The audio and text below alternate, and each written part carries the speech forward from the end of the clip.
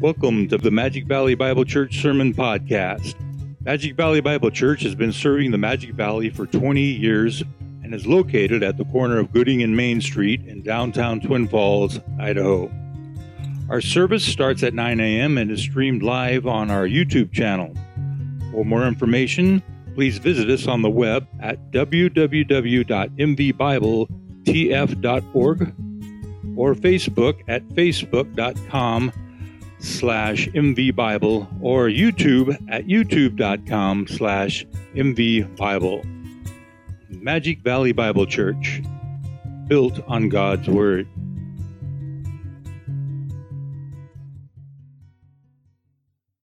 Steve, I said, what instrument is that you're playing? And he told me that's a clarinet on steroids. Is that what that is? It's not an oboe. Bass clarinet. You can tell I'm lacking in the musical world. Yes.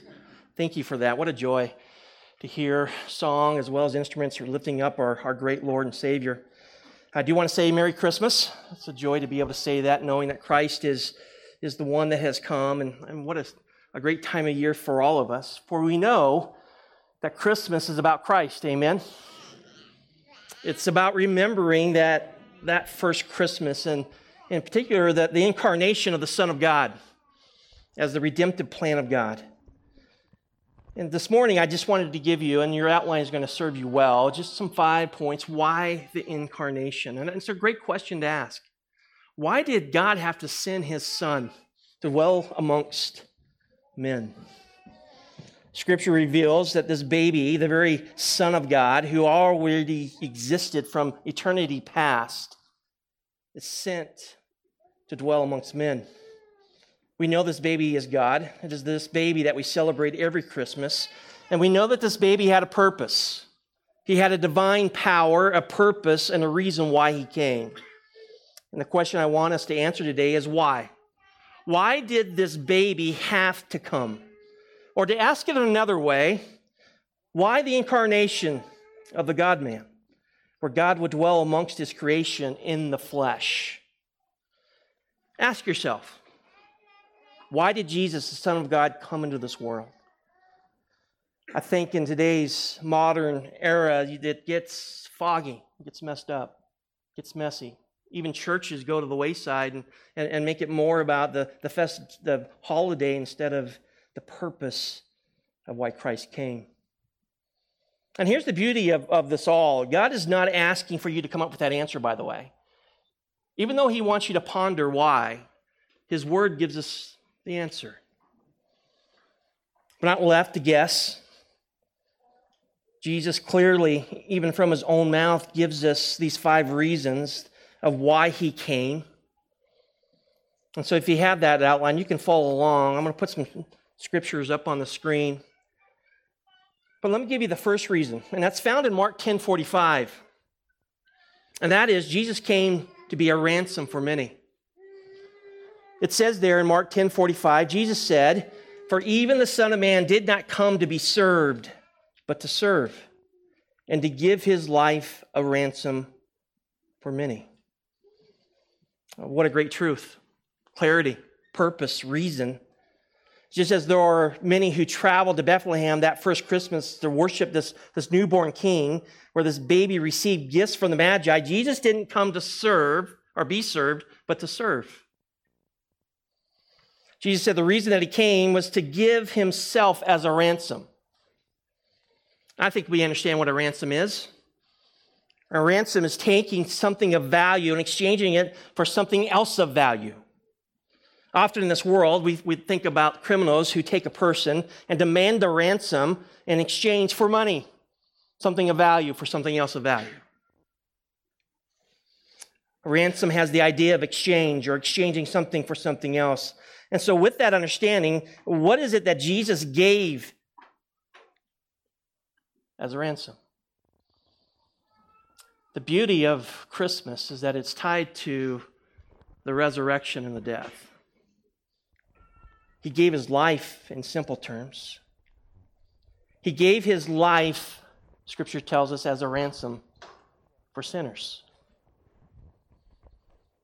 He gave grace, mercy, forgiveness, all that undeserved, because he demonstrated a love that is so immeasurable, hard to fathom, but laying down his life, spilling his blood for us.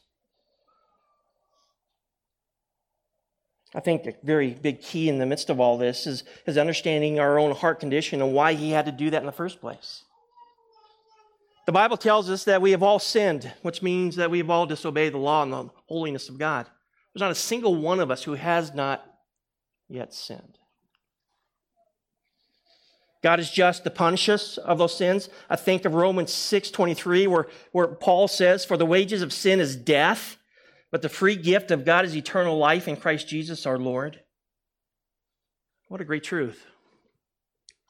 The reason we need a ransom to be paid for us is that we have sin, and we will continue to sin. But here's the thing about it. Your sin alienates you from the holiness and the righteousness of God. It separates us. If anything, it zeroes in the wrath of God upon our own souls. And the Bible tells us that the wages or the penalty of such sin is death. But here's the beauty of it. Jesus says, "I will give myself as a ransom for you." As a result, Scripture tells us that once you receive Christ as Lord and Savior, you are adopted into the family of God. Paul put it this way in Galatians 4, where he says, "But when the fullness of time came, God sent forth his Son, born of a woman, born under the law, so that he might redeem those who are under the law, that we might receive the adoption as sons." It's pretty remarkable when you think about Christmas, when you think about the incarnation of Jesus.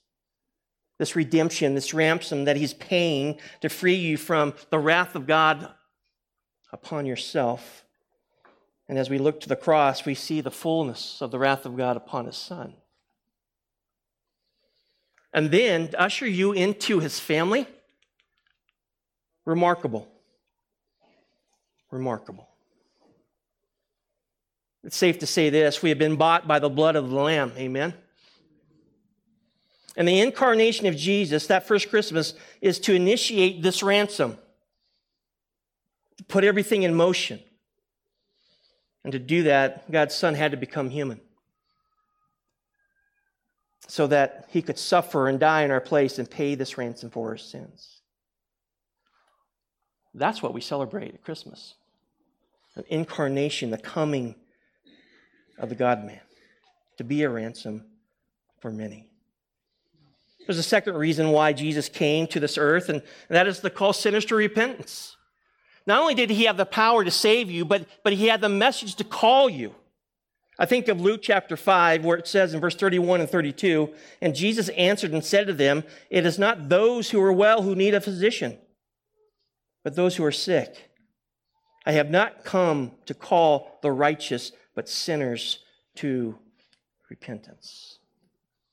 Jesus came to call sinners like you and me to repentance. First, there needed to be a ransom to be paid. And second, there was a call that you must come, must receive, must believe. We see that throughout the Gospels.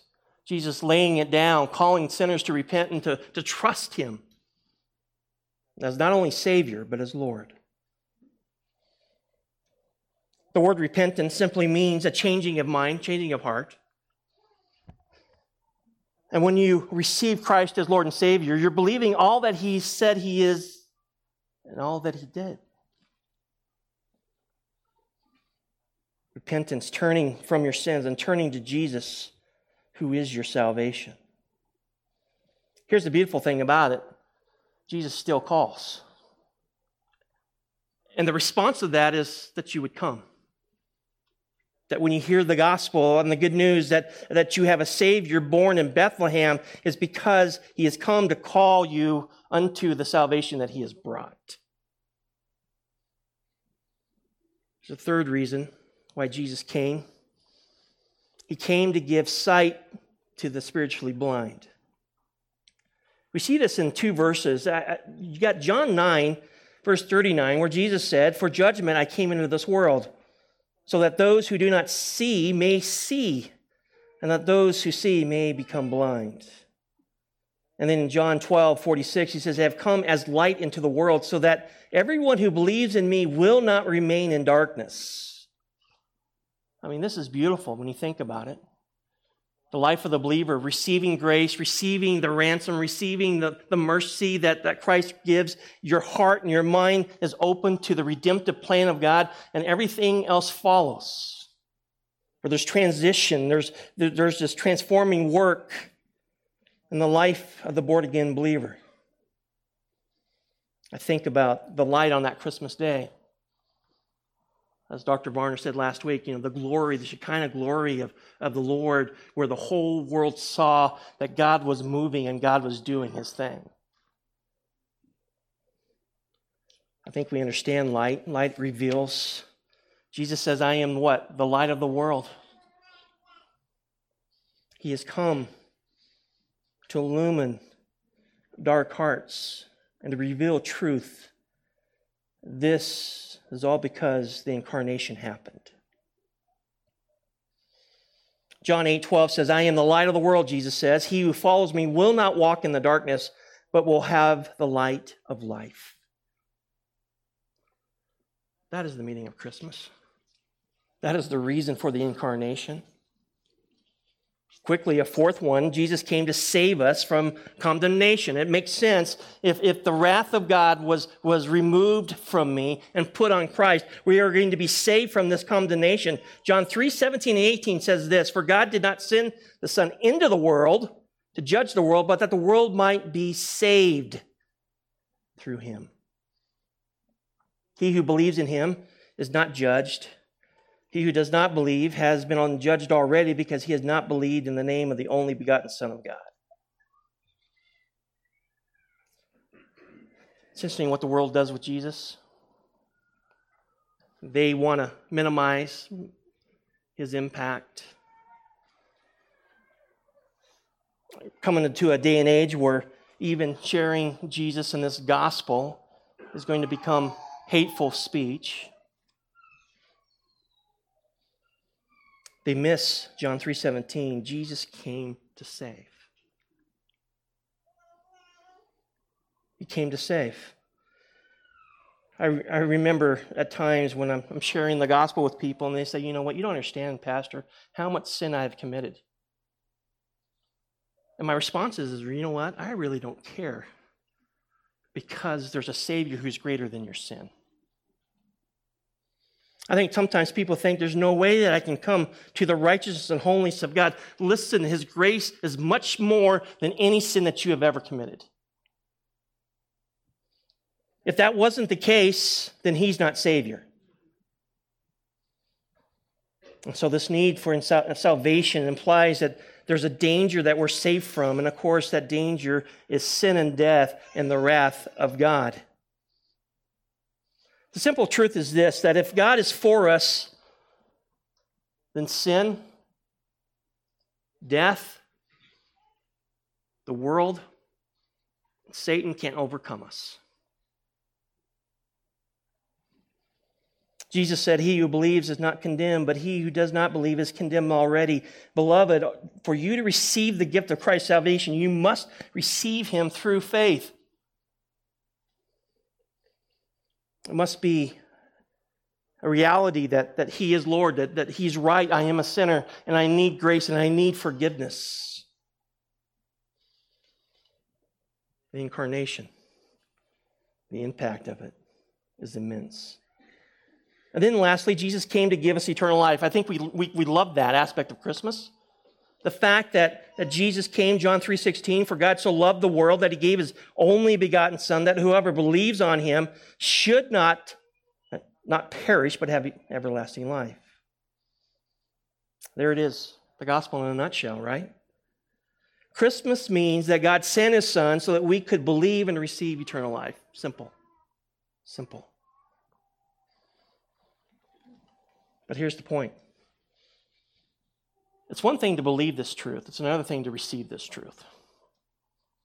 It's one thing to know a lot about Jesus and Christmas, but there's a difference between knowing Jesus and receiving Jesus. And so the call, as he calls sinners to repentance, is that you receive him through prayer, through faith, and trust.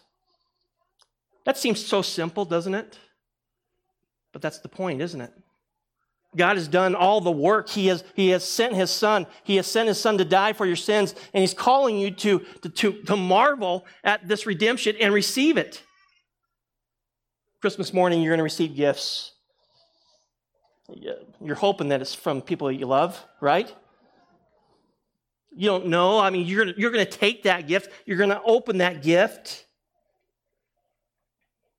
And you think about Christ, God marking the world with light, shepherds, a virgin birth. I mean, how more distinct can you be saying that this is my gift to you? Receive him, believe him, trust him, follow him. That's the reason for the incarnation. He came to save you from your sins in order for you to be adopted into the family of God, where you experience the fullness of what Jesus Christ has to offer. What a remarkable gift. And my prayer is that you receive him. That this Christmas would be unlike any other Christmas, that you would understand in the fullness of mind and heart that Jesus Christ is the way, the truth, and the life, and no one comes to the Father except through him. It's not based on your works. It's not based on your good looks. If that was the case, none of us would get there. It's based on Jesus Christ. Father, we do thank you for the morning, for the short exhortation to be able to just look at Christmas in the way that you have given it. In a lowly manger, in the midst of trying times, you stepped into your creation by sending your Son, who was eternally God, born of a virgin, displaying grace, performing miracle after miracle, being crucified on a cross, dying and resurrecting, ascending to the right hand of God the Father. How clear of a message do we need than this? Oh, Jesus isn't to make you morally good. Jesus is to come and to save the heart of the sinner. To help them understand that they need a Savior. I do pray, Lord, that those with listening ear would grasp the importance of this truth. Jesus, you call sinners to repentance, and we know that you're doing that even today. And so I pray for those who are fighting against this truth, fighting against you. May they submit to the Holy One. May they understand that you are divine, that you are good, and that you are gracious. May He help those individuals receive Jesus Christ. We pray these things in the one who has given us life, and the one that is the reason why we celebrate this incarnation of Jesus Christ, who was fully man and fully God. Jesus, we pray in your name. Amen.